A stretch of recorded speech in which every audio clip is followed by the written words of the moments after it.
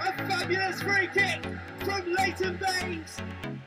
Dawson, oh, what a finish from Greg Dawson, it's 2-0. It's scored by Tim Cahill in injury time for Everton. Matheson, the 16-year-old, to Wilbraham, the 40-year-old. Stunning from James Rodriguez. And here into Henderson! And Ian Henderson, right on half-time. We're going to start off talking a little bit about Dale and then we'll come into Tranmere. Just a few questions for Danny, actually, because I know Danny's been going to the home and away games. Obviously, he went to Forest Green the other night and a few other games. We haven't won a game, have we, for a while? I think it was Newport at home was the last time we won. It was. Is there something in that where obviously we're in somewhat of a transition, or do you think we're actually struggling? What do you think? Can you put a finger on those poor results? Yeah, I'd say we're struggling. Let's be honest. We're sat in 19th in the league. We're having chances. We're not shooting. There seems to be a lack of confidence across the vast majority of the team. The Newport game, obviously, we went and beat Newport 3-0 at home just before Christmas. Great result, but totally against our run of form as such. Prior to that, not scoring many again. Jake Beasley obviously got a brace in that game. He's now left in January, and so far the goals haven't come from his replacement. Tavon got one at the weekend against Harrogate, but I think he's looking slightly small, a bit weak for the level. Still a big lack of confidence in him as well. I mean, it's a massive opportunity, but it's also a big step up for him. But I think a lot of it's just due to the fact that we're not getting goals throughout the team. Nothing seems to be coming from the midfield. There's no having shots on the edge of the area. There doesn't seem to be any box overload.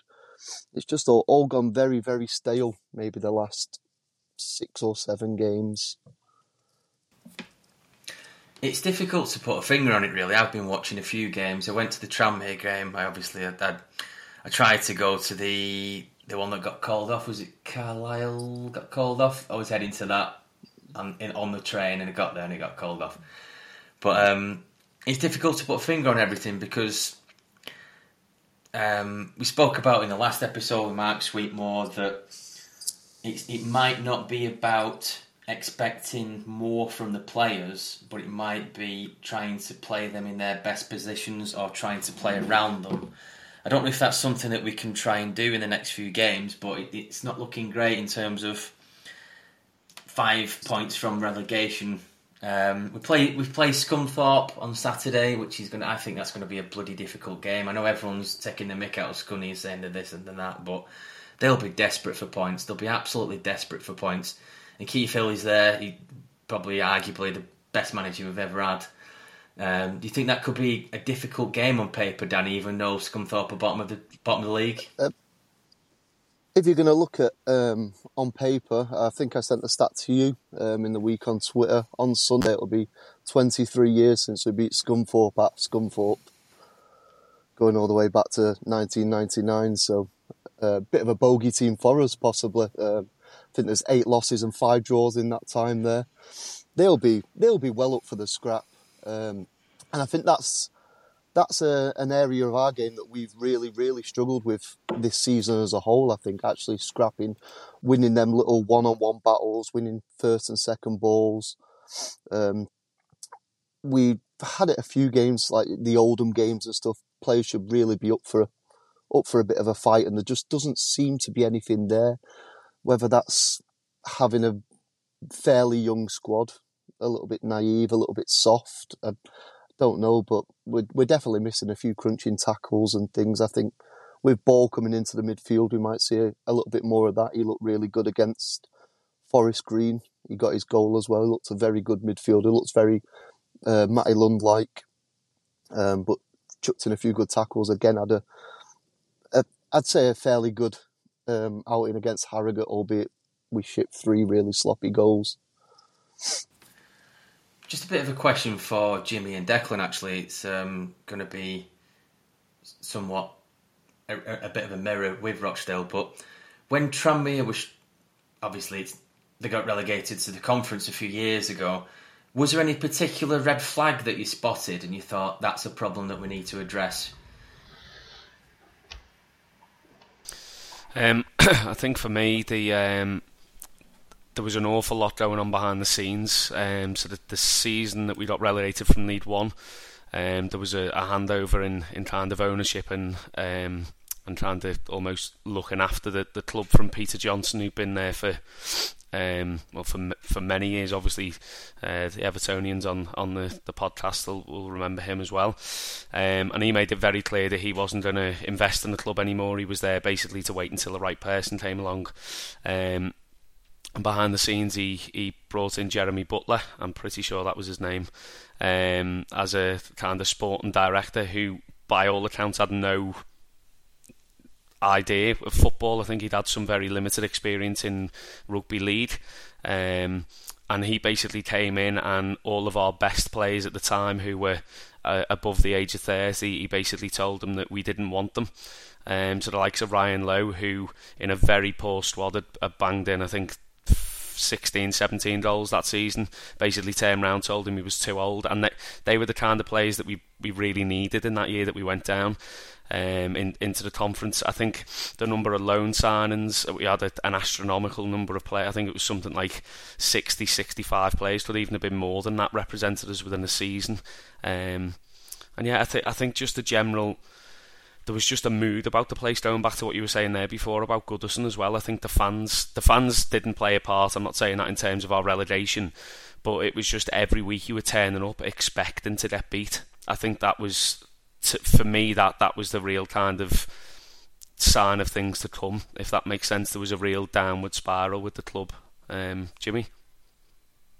No, I think to echo your point, you mentioned loan signings. I think I remember there being so many like 1 month or 2 week loans or temporary loan signings coming through the doors. That means, one, you're not going to get any squad consistency, and secondly, what's the desire, what's the carrot for those players? They come in for a month and then go back to, say, I don't know, West Brom or wherever they've come from, and it's like, why do they care if Rovers stay up or go down? Because they could be gone, they'll be back in their parent club by March or April. And then working towards another brief loan. It was all temporary loan signings, and the one thing I will say the Palioses definitely did when they bought the club is they got a squad that was National League quality by and large, but they had a good core of a squad that did take the club up 2 divisions ultimately. Your Davises, your Norwoods, your bit later on your Jennings and all that. That's my biggest red flag I remember from the time, is just thinking, right, who's at the club this week? I just imagine the training ground was just like a game of guess who, because you literally did not know who on earth was going to be at the club. For this one's gone back, this one's come through.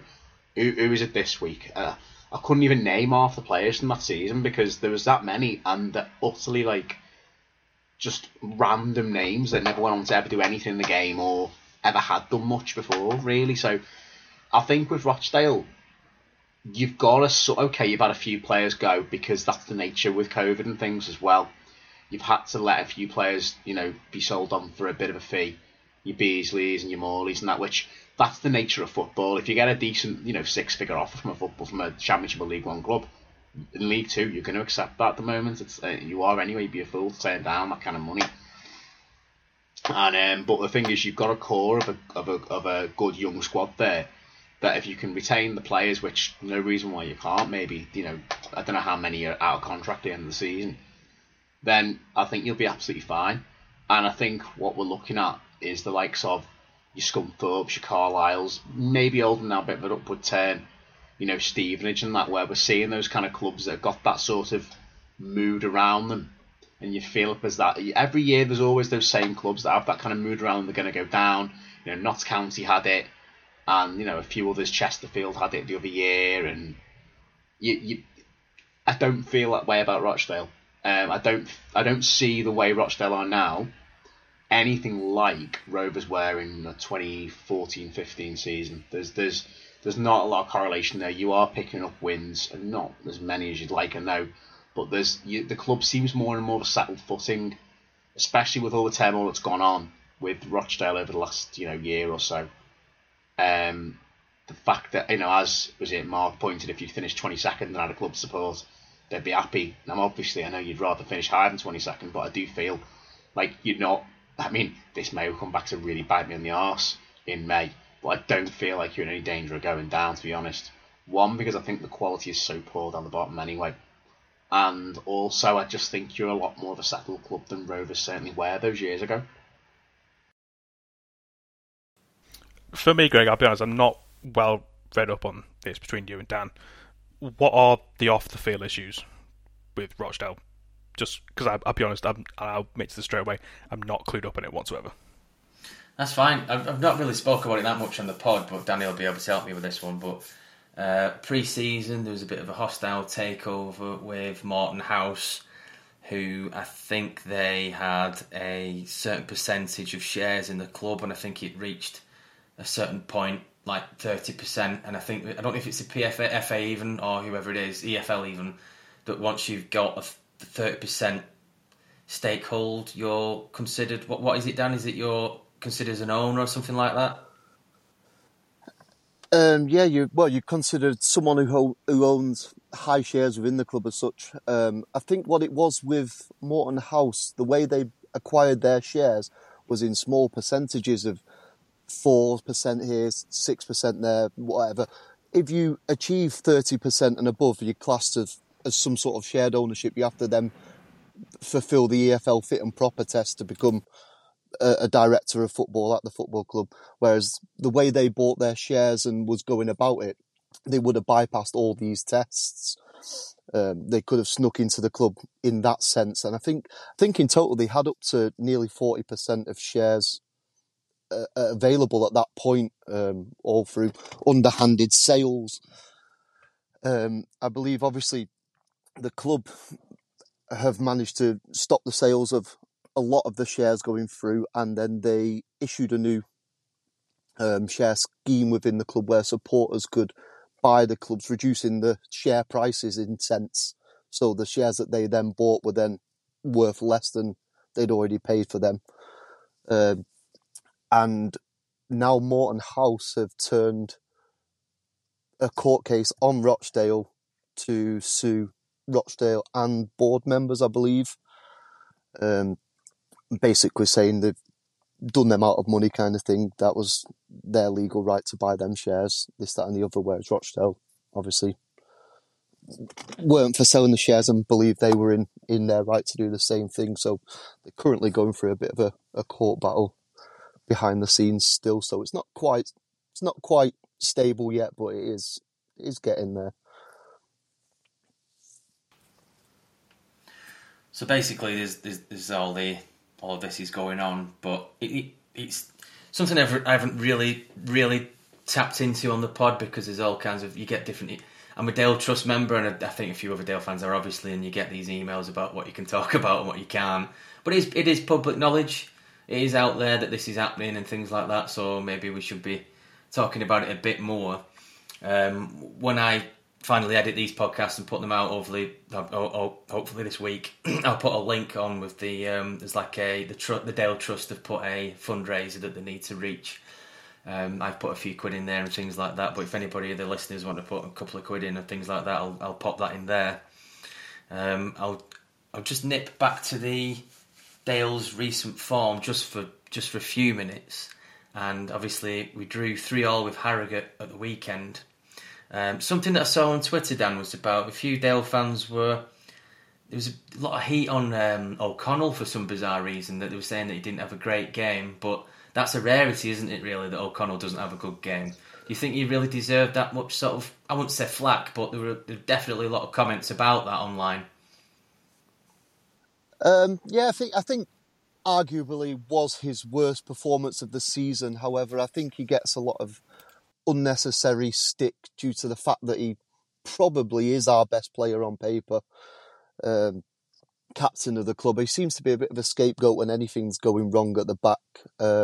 We did switch to a back four on Saturday for the first time this season, I believe. O'Connell's always played central to that back five and stepped into the midfield, had license to go forward and kind of try and push the team forward in that sense as more of a holding midfielder than a centre-back. And I think he naturally kept drifting into these positions that he has been taking up in the back five all season. And I think he just found himself out of position a few times without that right-sided centre-back there to clean up after him, basically. I've seen a few things saying his head was down, and they always say the same things. He doesn't want to be here. He's leaving in the summer. He was supposed to be going in January. Bristol City was supposed to be taking him off the team coach and everything when they were going down to Colchester or wherever it was. There's always rumours around it, and you're always going to get that with your bigger players. But I think he's just being used as a bit of a scapegoat on Saturday to what was just a very, very poor defensive performance.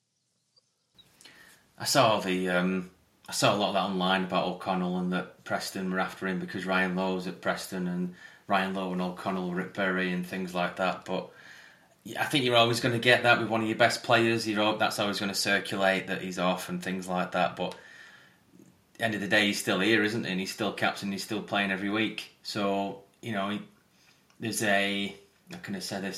still something in him. He's still here and he still wants to play. So some of it, I think it's a little bit unjust sometimes on him. Fair enough, he might have had a poor game, but you can't really... I can't think of any poor games that O'Connell had. If there is, I can count them on one hand, really, in the couple of years he's been here. I'm assuming you went to the Harrogate game, Danny, but was it as end-to-end as it looks on the 3-3? Was it that end-to-end? No, I think it was... For the most part, probably 70 minutes or so was probably Rochdale. As it has been the story of most games this season, we've had a lot of possession, a lot of chances, and just not actually taking the chances we're creating, basically. I don't really remember Coleman having to make too many saves. I know he conceded 3. They all seem to be defensive mistakes as well. But other than that, I don't really recall many times he was that threatened. I think it was just a story of more of the same this season. Create a lot of chances and don't do much with the ball at the other end. Something that I'm on like a group chat with a few Dale fans, and we were torn between: is there a communication problem in terms of what Stockdale might be sort of his tactics to the Dale players? Do you think there might be some sort of communication? Because sometimes when I listen to Stockdale on YouTube, he comes across quite clear with everything that he's talking about, and there's no real red flags. Where in the previous years we've had BBM saying the lads have given it everything when we're getting pasted 4-0 every week and every other week. The lads have given it everything and things like that. And then you've got, before BBM, we had Keith Hill with his Keith Hillisms, where like he might quote something sort of like Cantona-esque and things like that, which was a bit of a red flag. But do you think there is a communication problem with the players in Stockdale, possibly? Possibly. I think he does obviously want to play quite an attacking brand of football. He wants to play that quick, heavy press high up the pitch. There seems to be an abundance of not wanting to take a shot, not wanting to take a pass, always wanted that extra pass into the box. Seem to walk the ball into the goal a lot, but we don't really have the players to do that. And I mean, you said there about Robbie Stockdale's interviews post-match and things like that, and for the first maybe 10, 12 games of the season, I remember listening and thinking he really comes across really well. He talks properly, seems to know where we're going wrong, seems to point out the mistakes, points out the flaws of the game and stuff. And the fans always seem to agree with him. But then next week, nothing happens. Like, nothing changes. It's all well and good saying, oh, we did this wrong. But why is it happening next week and the week after and the week after? I can keep telling you every week that we're falling apart defensively, but until you change it, it's not addressing the situation. It's just merely pointing it out. So I think he does come across really well in the way he speaks. It just seems to be that nothing actually happens the next week, the next match day. It's all more of the same. We fall apart defensively. We have a lot of the ball, a lot of chances, and don't seem to take anything. It's something I picked up on, that I listened to everything on his YouTube interviews, whatever you call it, Stockdale, and it is really clear. But I don't know if that's a tactic problem in terms of, if I can understand it, surely O'Connell or whoever, everybody else can, the players can, but I just can't put a finger on how it's been a good few weeks since we've beat anybody. And really, when you look at that Newport game, that was quite a convincing win. That was 3-0. And it's such a contrast going from beating Newport, smashing them 3-0, which, you know, we don't really do that often, to it's draw merchants, basically. Jimmy's got something to say. Go on, Jim. You mentioned the Newport game, and obviously it was a bit of a surprise that you smash a side that's up the top end of the table. Do you think that's put a bit of extra pressure and expectation on the squad and on the players? From where you were, it's, you've suddenly beaten Newport 3-0, therefore you can beat this lot and this lot and this lot. And sort of expectations gone slightly higher because of that one result. I mean, those results do happen at any level, don't they? But I don't know what the feelings are really amongst the fan base and maybe the players. Whether that's maybe altered expectations somewhat, or is it just because the run of form has been quite poor lately? I think with the actual teams we have beat, I think we've won 6 games all season. I think when we worked out, I think the 6 teams that we actually beat, 5 of them were in the top 7 or 8, maybe around Christmas time. So we seem to do the right things against teams that will attack us, basically. When it comes to actually breaking down a team, anyone that's going to sit in and defend really solid, Tranmere, for example, brilliant defensively, set up nice and solid. We really struggle to break a team like that down. The first game at Scotland when we played Tranmere, it was I think a Danny Cashman goal quite late on, but other than that, we didn't look like we were going to score if we played 2 or 3 games that day. And then the same happened at Tranmere just after Christmas. The 2 early goals kind of threw the game away, and then Tranmere just sat in and let us have the ball for 60 minutes, and we didn't do anything with it. We just sat in front of them, passing around, passing sideways, and just never seemed to try and get behind the line, basically.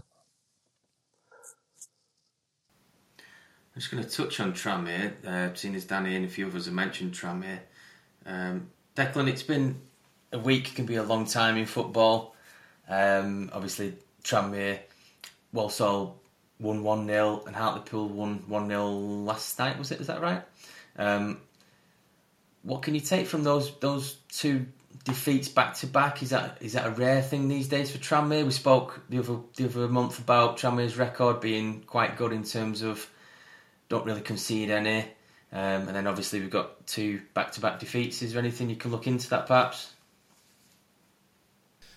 Yeah, it's the first time we've had back-to-back league defeats since October, so it's a fair while since we've experienced that. There's been spells where there's been a couple of draws or a loss and a draw and so on, but back-to-back defeats isn't something that we've had all that often. Certainly, take the first couple of months of the season out. It's a massive opportunity missed. 2 games ago, it was very much in our hands. We're still 4 points clear of your standard promotion places, so from 4th place, but the teams below us now with the games in hand, and Exeter on Tuesday night, so obviously last night, them coming back and winning 4-3 against, I think it was Harrogate. That was kind of like a real kind of like the nail in the coffin of a very bad night's football for us. We're still in a very good position, but I think those 2 results have made us realise that we are, despite a very strong transfer window, we're still quite thin on the ground in terms of we've got 4 or 5 first teams out injured at the minute, and that's making it, although they are being replaced by quality players coming in, I think that team that went on a very, very good run of games, the 5 or 6 lead wins, whatever it was, that was kind of the spine of that squad, and since then there's been quite a bit of change, whether it be 1 or 2 players here or there, but that kind of stability within the squad has gone. So a lot of players having to come in and fill really big shoes. I think, as you touched on there a second ago, I think it was Dan who was saying in terms of how solidly we've been defensively, we are still playing quite well at the back, but I think we've took for granted how well we have defended through the season as a whole in general. Whereby if we go out and we play well defensively, we only need to go and score one goal. Now the likes of Hartlepool last night, a fairly average League Two side, we should be going there in second place in the league, and we should be going to put a performance in. We should be going there with the intention of scoring 2 or 3 goals. To me, it seemed like on Tuesday night against Hartlepool, and again the Walsall game on Saturday, we went there to kind of almost set ourselves up for a 0-0 and hope to get something, hope to get a goal down the other end, from a corner, a counter-attack or whatever, and it didn't happen. And I think rightly so. We lost both games yet. Walsall, it was a penalty and so on, and Hartlepool, a bit of a soft free kick on the stroke of half time, but we offered very, very little. We came out second half there last night, pushed a little bit, but again there was next to nothing up there. The midfield, the ball was completely bypassing them. A lot of long ball, a lot of direct ball into Hemmings, who again's come under criticism, but he showed last week we had a game against Swindon, and he was unplayable up there with Paul Glatzel, who's on loan from Liverpool, again injured. So that the players that have been making the key difference are now starting to kind of slip out the squad a little bit. Jimmy, do you want to say something, and then if I can come back just on the Swindon game? Yeah, of course. No, I think it's quite telling as well, the Walsall and Hartlepool defeats. Penalty and an own goal. Penalty given away by Peter Clark, and an own goal by Peter Clark. Now, Peter Clark's 40 now, 39-40. He's been instrumental as a leader at the back, and he's been, for me, Rovers Player of the Season, because he's been the absolute rock at the back. Now, if he drops off a couple of percent, it's quite clear the team don't perform the way they should do, which is worrying that they're relying on a 40-year-old centre-half to get them promoted. I mean, we noticed it, was it the Stevenage game when Tom Davis was injured, the centre-half, and Knight Percival came in, and he was okay, he was serviceable, but he was shown up against Forest Green, something rotten. Then, to be fair, who wasn't? Forest Green were that good. And then, obviously, the game since then, I think Davis has come back into the side now from injury, but I don't think he's been quite the same. He's still recovering, and that chopping and change of partner, I think, for Clark himself, he knows he hasn't got that same partner next to him, and vice versa, Clark or Knight Percival, then they haven't got Clark necessarily at the same level he was. And I think that is a worry, that if a 40-year-old centre half drops off a couple of percentage in a performance, that it costs 6 points in a massive time of the season. Because, like I say, I was watching the scores come through last night. It was literally, there's been a goal at St James's Park down an extra. Next thing extra 4-3 up after being 3-1 down in the 95th minute.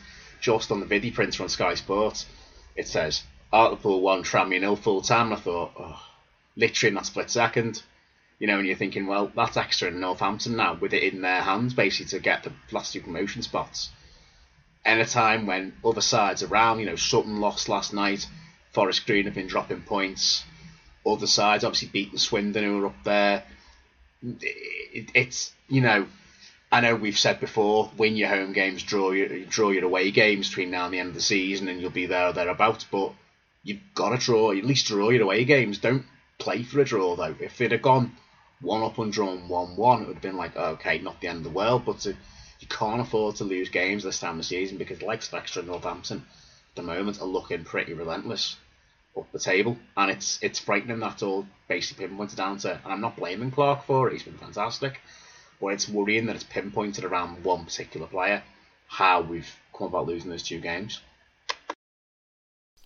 Yeah, I think you've hit the nail on the head there in terms of Clark and in terms of the squad of a whole. I mean, Clark is, he's an absolute colossal. He's a club legend and a legend within his own right at a lot of other clubs, and that's not by chance.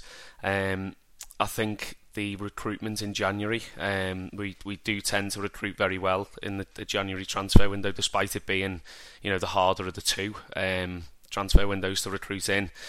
I kind of feel like we may have recruited potentially in the wrong areas. The players that we've brought in, I don't think we could have turned away the opportunity to sign the players that we did. We kind of had to. So we've brought in O'Connor now permanently from Celtic. A real signing for the future, and especially if we go up.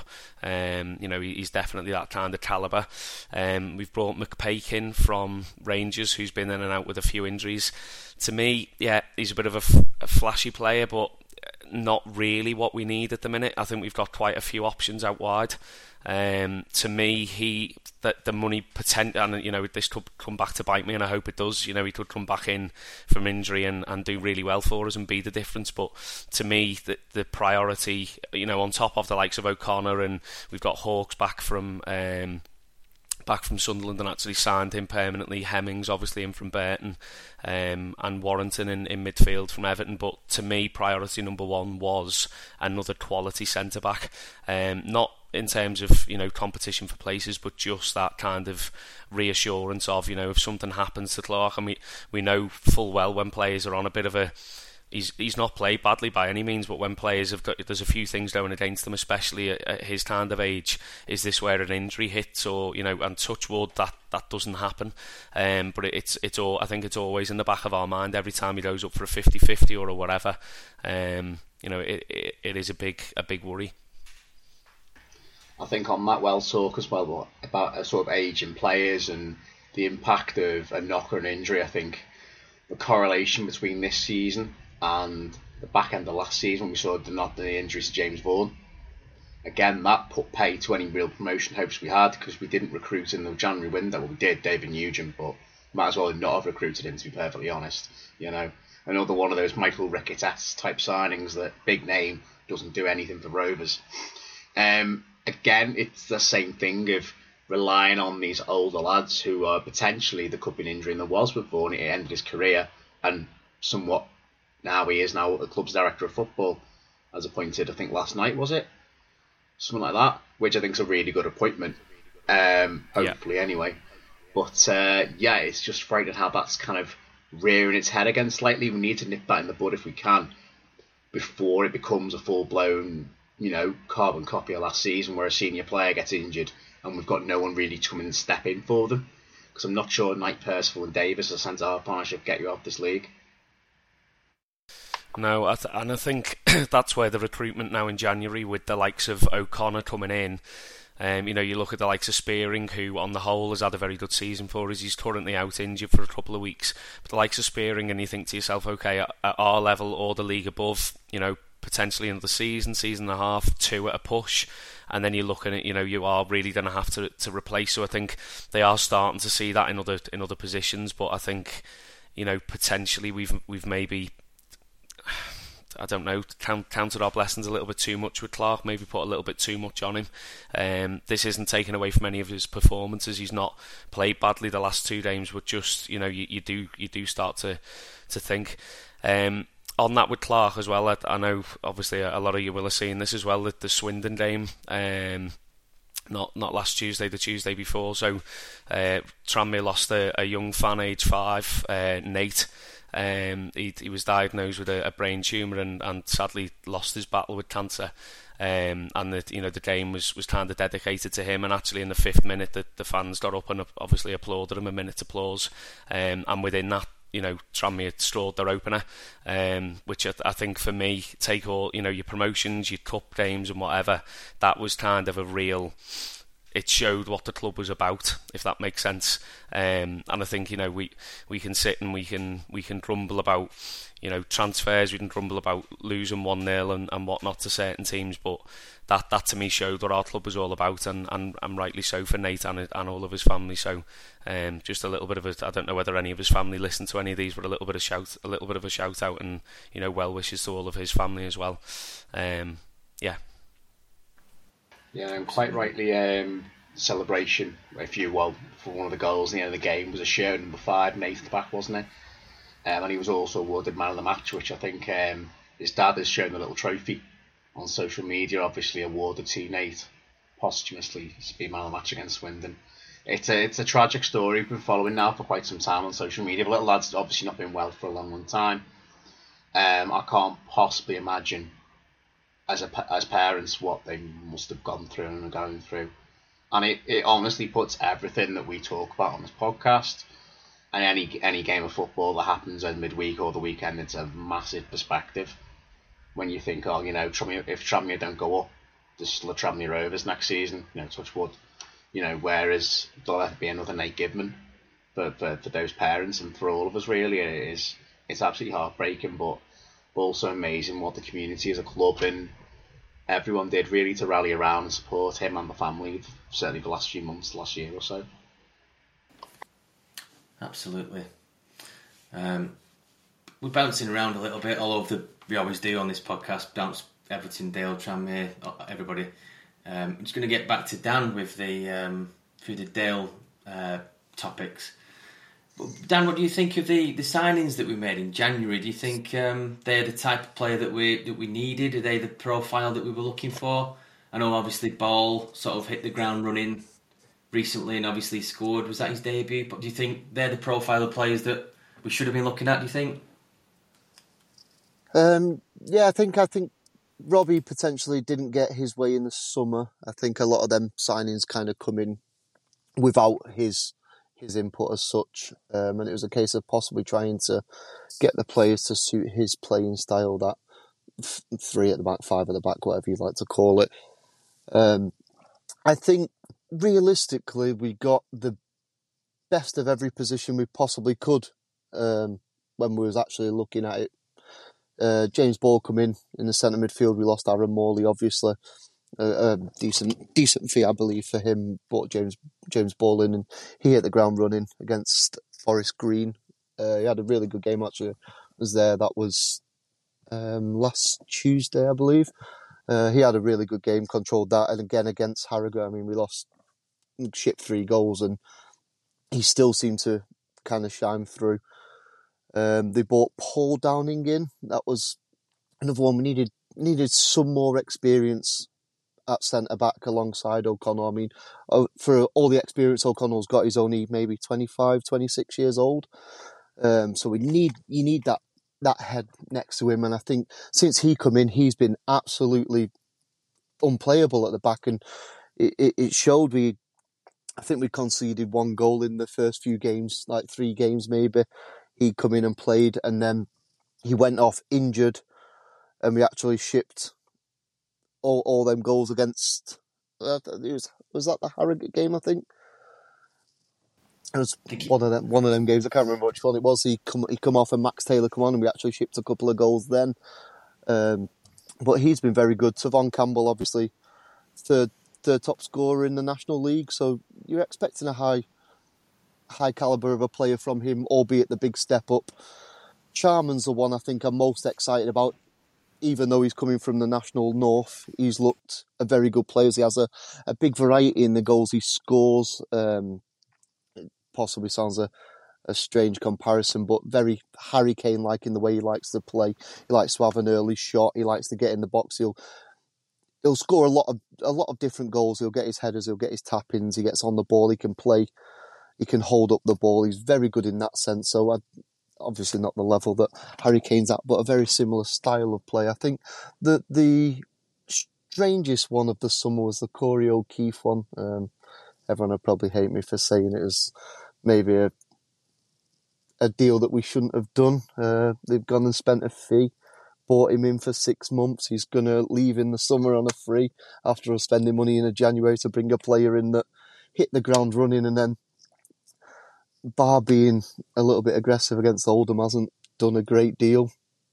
Should we have possibly gone and looked for someone who's going to stay there for another year or 2? We seem to have wasted potentially a little bit of money bringing him back. And he has been brilliant for the first half of the season, but to pay a fee for someone in January to then only sign a contract till June just seems very strange bit of business. I mean, we were talking about this the other week. I mean, a few other Dale fans. It did seem it seemed like it dragged and dragged and dragged for weeks. Is he signing? Is he not? Where's he going? And then Bradford, I think Bradford were looking at him and we were looking at him and things like that. But for it to drag on so long, I don't know if you can. Is it the agent? Is it the player? Is it the club? Is it Mansfield? Mansfield wanted to get rid of him So it's not Mansfield. They wanted him off the books, apparently. Cloughy said he didn't want him. So you can then sort of, what's the word, narrow it down a little bit. Is it the agent playing up a bit? Oh, you want this and you want that. It could be the agent, because why stay at a club for such a short period so that you can jump to something else for a better deal? And it's got to be, hasn't it? Surely. I'd say possibly the signing on fee in the summer is going to be a big one for both player and agent. I think he was looking for a bigger club. I think he was looking for that step up, and I believe he can play at a League One level. So there'll be plenty of League One clubs looking at him. But how can you base a decent fee in January off a player that's played 4 or 5 months of good football? Prior to that, he hadn't done anything. So he's looking for that big club and that step up, but not really put any time in yet. And I think Rochdale, at that point, it was towards the end of the transfer window, it was either stay at Mansfield and be stagnant or not get played, because it's well documented, Cloughy didn't want him there. He no system for him at the right wing back position. So he either stays there and doesn't get played and then goes in the summer and has to try and find another League Two club again to build himself again, or come back to Rochdale, where I don't think he necessarily wanted to come back, but now has another 4 months to go and kick on and hopefully get that big move again in the summer and get a nice signing on fee somewhere and leave us. In that sense, that's why I just feel it seems a strange bit of business to pay a fee to Mansfield to get his contract cut short, to then sign him on a 6-month contract, pay his high wages in the meantime, when we could have bought someone in and put them on an 18-month contract and have that stability there for next season as well. It's something that we mentioned as well, in terms of we're getting that late to the transfer window that I were thinking, look at other possibilities. If he's not coming and there's 2 days left, or I can't remember what it were precisely, but yeah, fair enough. He can be a good player, and he has played some good games beginning of the season. He's turned up and he's scored a few decent goals, things like that. But yeah, you sort of have to question the commitment a little bit, because, like you say, why has he left it late? Why are we doing this? Why are we paying him out the deal with Mansfield? Things like that.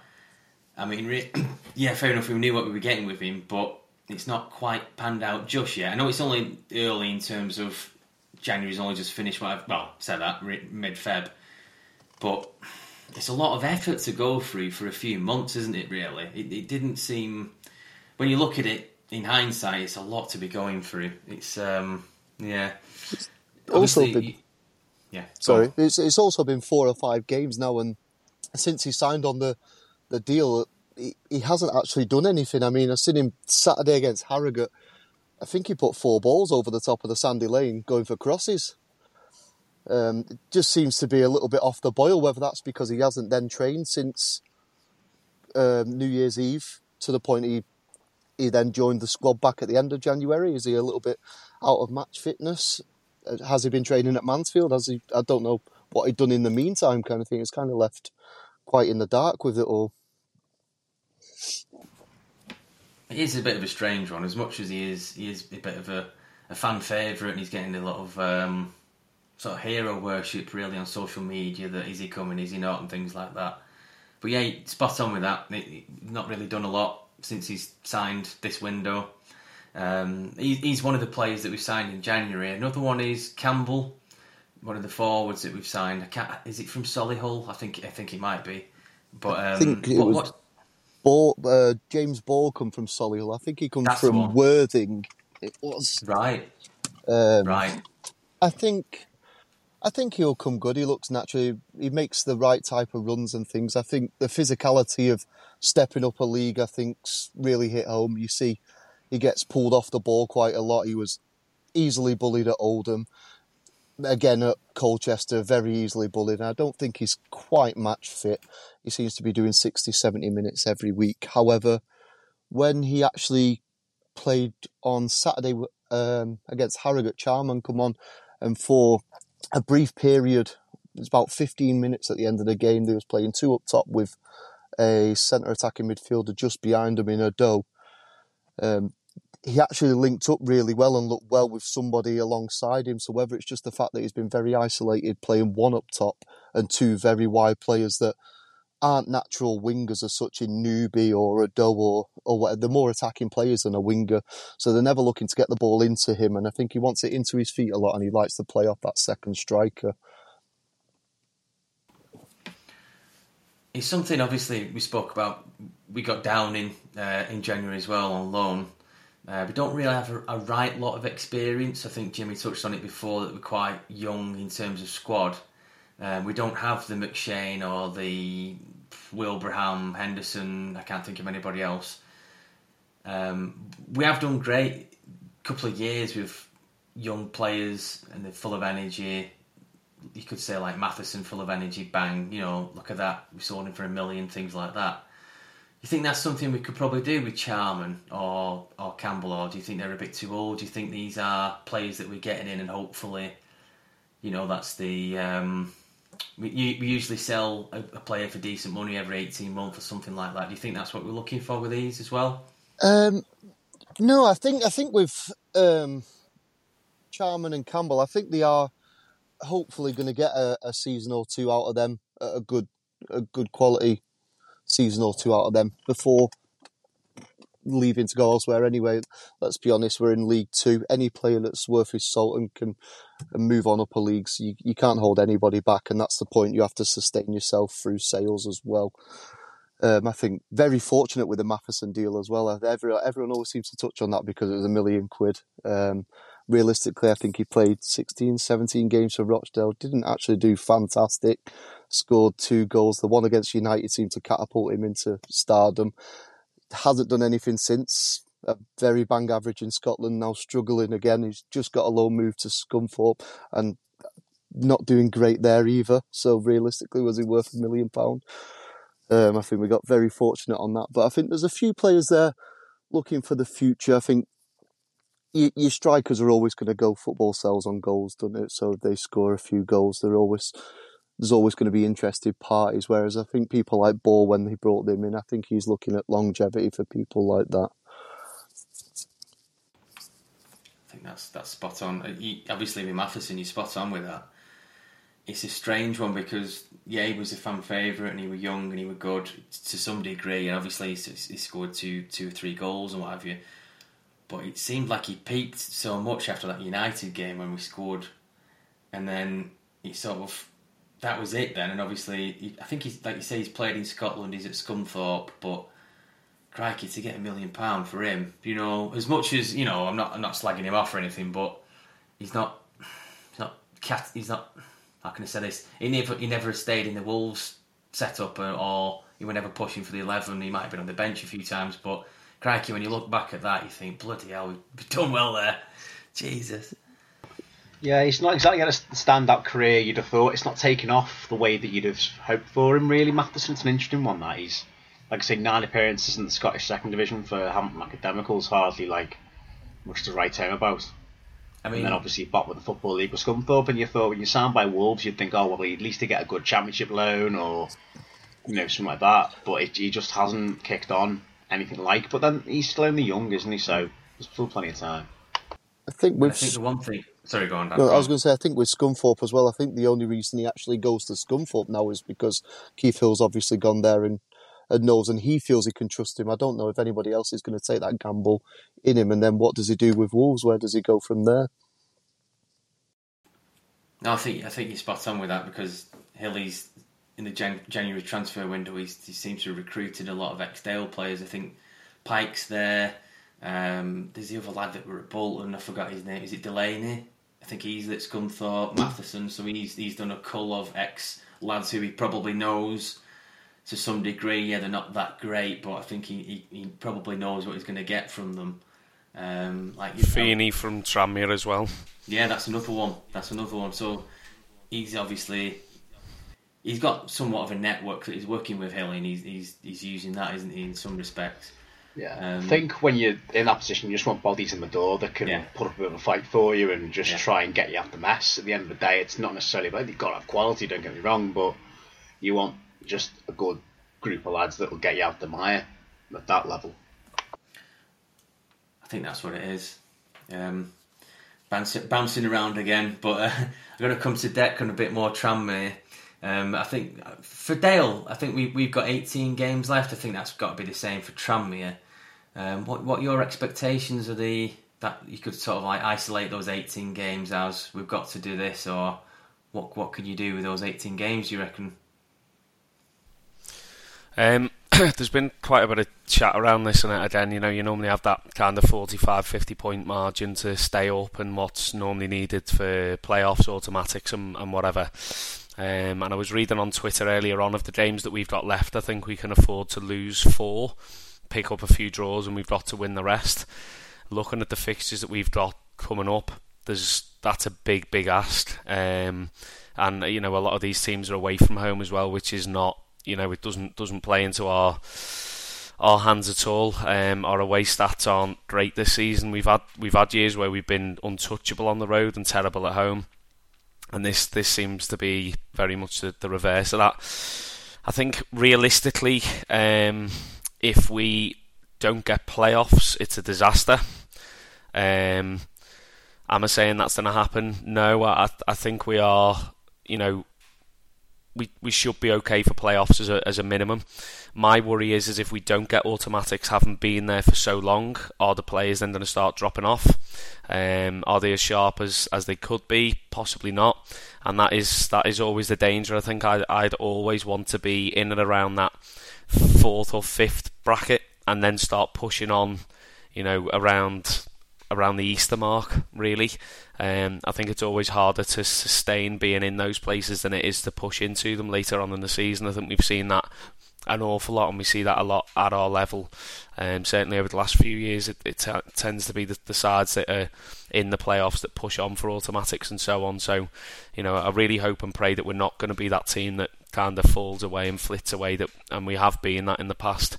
I think if the injuries that we've got aren't too bad, and we're back to kind of almost a full strength squad in another 2 weeks, maybe week and a half, 2 weeks, I think we're definitely capable of staying up and around there.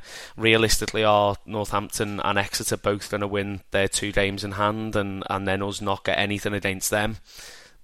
Slim, very, very slim for 4 wins to go against you, and for us to lose against Exeter and Northampton. So, even if they win their games, if we get something against them, it's back in our own hands, and then it's a case of matching results again. So, yeah, it's a little bit of a headache at the minute. It's not overly enjoyable, as stupid as that sounds, being up at our end of the table and being safe and not worrying about the stresses and the different scenarios are very much the same as a side that are struggling down the other end of the table, but just a different prize at stake, really. But yeah, I think we'll be in and around the mix, but I'm not fully sold on will we do it or won't we do it. I'm not quite there. Although I may have been carried away the other night when we beat Swindon singing "We Are Going Up," which may or may not have jinxed us. Crikey, yeah, I know. I think I saw that actually. Was it on Twitter? Yeah, I think touching on that, I think we spoke briefly about when we played Salford there the other week as well. Obviously, we're only in February, but just making me think, how sustainable is that? Like, season, which is I know. Obviously, the class of '92 and whatnot, they've got pretty much unlimited funds. They're not stupid enough to keep try and get money into involved as well. They're not. Obviously, I know if they by hook or by crook manage to get to League One, they're still only going to attract that many fans, and they've got the move to the rugby stadium and that to try and expand, but they're not filling what they've got now. They're nowhere near filling what they've got. I just if you look at I think it's a vanity project, maybe gone too far, and that they're now maybe a little bit deeper into it than what they ever wanted to be.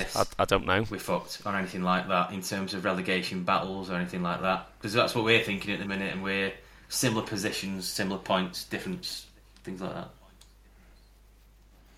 I mean, the fact where Everton is a pretty big red flag, I'm not going to lie.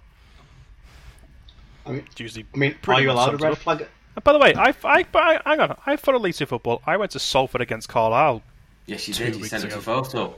I mean, the first half was free. I've got to be honest. The first half free. It was for free. How did you get it for free? It was for free. Oh, for reasons I won't go into. Okay, I'll tell the story very quickly. No, sorry.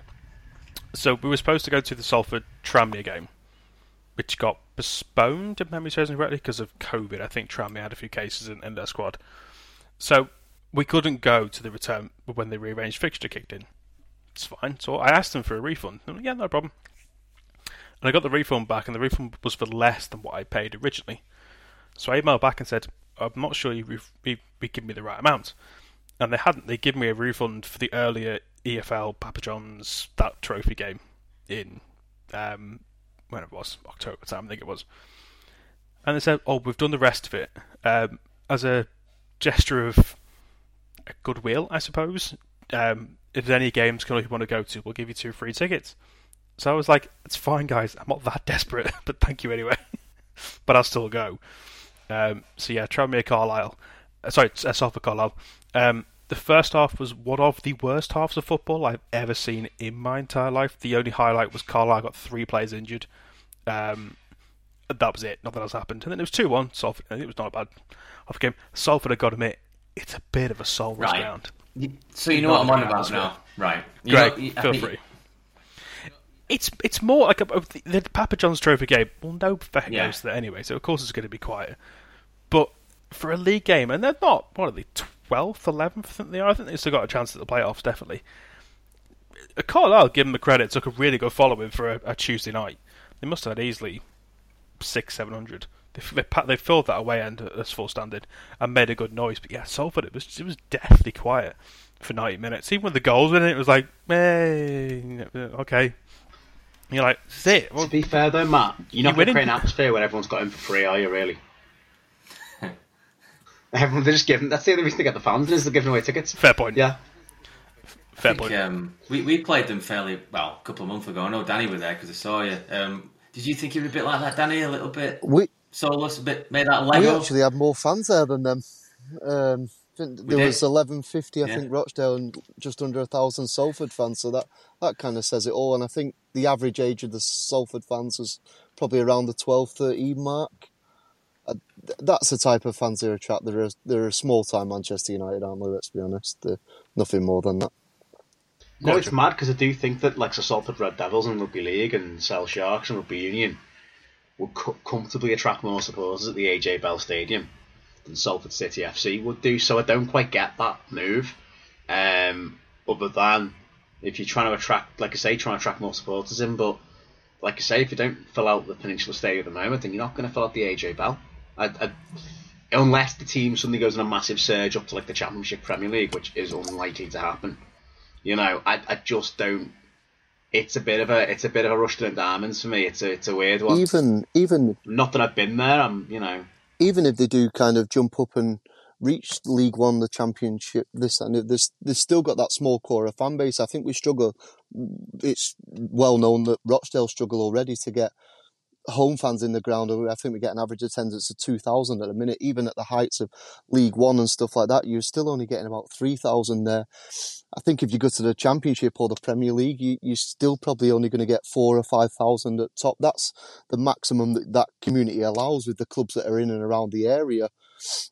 There's far too many clubs there with Uniteds and Cities and things like that they can go and watch a good standard of football for a very similar price when you then reach the Championship level and things. I mean, Christ City don't always sell out, and they're the best team in the country, if not in Europe, which shows how far we They're go. a very similar fan base. They have 35,000 diehard fans, and they've been there for years and years and years, and everything else on top of that's just the new fan base, the day trippers and things like that, and that's always going to be the same with any project of stuff like that. I think the Salford situation, I think the initial interest of the class of 92, all going into it, and the documentaries galore that have been on it, that's definitely faded now. But again, it was interesting when they were going up the leagues, but I think League One is their ceiling.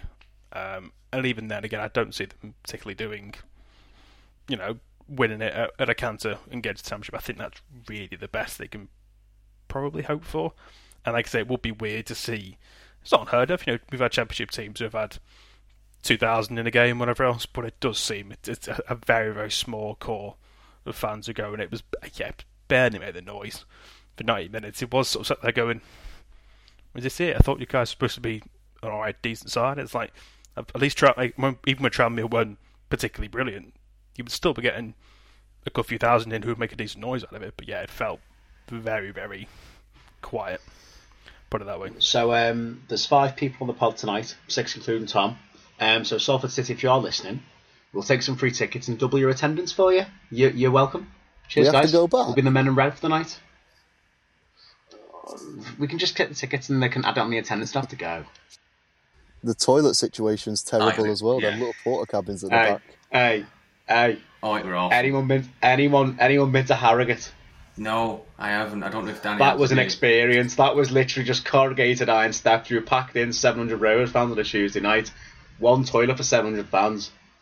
Or it was something else. The worst, Matt and I will have to agree, has to be Gretna. When Gretna FC were a club. Oh, Jesus. I forgot about Gretna FC. The original Gretna FC that rose up to the Scottish, I was too young Scottish for that Premier League and the Scottish Cup final literally was just on a wall, like you say, open air. There was no toilet. It was just, it was a... I heard insults that day that I've never heard repeated since. I've never got into anything. Yeah, we want to watch Gretna. I've heard things at football grounds before, but we want to watch Gretna v Ross County in about 2007 in the Scottish Second Division. Oh my word! It was a hell of an experience. It was hilarious. They won, didn't they? Was it 3-0, something like that? They won. 4-1 was it? And it was a decent game. But yeah, those toilets were horrible. I've been to clubs which have had nicer toilets, and that's saying something. As in nightclubs. The crazy house's floor was nicer. That's for anyone that gets that if you know the Cray, like we know the Cray, well, you're probably still stuck to the floor. Greg, for you, the Cray's 5th Avenue. Oh yeah, I couldn't get that. The Scouts recently shut down this week, 5th. The Scouts shut down that week, hasn't it? Scouts hasn't it? Yeah, 5th is gone. Yeah, 5th's gone. It's been closed for ages. Back in its day, it was good. But been condemned. 2005 or something, it was shit out, but I've not been since. So maybe it wasn't. Yeah. Literally shit out. Just full of shit. It's a bit like Rafa, really. Hey. On that note, I'm just going to ask one more question. Thank you for listening to Toilet Chat. We'll do best toilets in the football league. The podcast. The Men in Poo. The Men in Poo. Rightio, chaps. We'll wrap up there. Crikey, we've done obviously 2 episodes in one night. Just like to thank everybody for popping on. I'd like to thank Deck for coming back on again, talking about Tranmere. We'll have you back on in next month after, whenever you want, really, whenever you want. I'd like to thank Danny for popping on, first time for Danny Dale fan. We'll have you back on if you want to come back on again. We've also had Tom, but Tom had to go in the first hour. Obviously, different commitments. We've all got different commitments. Just like to thank Tom. I also like to thank Jimmy and Matt. Obviously, we've been doing this for a year now, which seems bizarre in just on paper. That sounds mad that we've been doing podcasts for a year, but we peaked around June last year. I reckon we peaked. Yeah, I think we peaked. What do you mean? We've been getting better and better ever since. I mean, to be fair, how did we get 6th in that? I'm going to say we're actually getting guests on now, whereas it used to be the 3 of us to start off with. So you can imagine how that went for the first 3 episodes. That's a good point. That's a good point. The first one was on Zoom. Chaos on Zoom. The Zoom ones were absolute carnage. So please download us. We want to try and beat 6th in the whatever charts we were 6th in, the Europa League spots, whatever it was, playoff places. I swear those charts are made. I don't think they're even real. I don't know what they are, but can you get us up as high in as many charts? I don't even care for high up in the French politics charts, but at this point I don't care. Just get us high up in charts.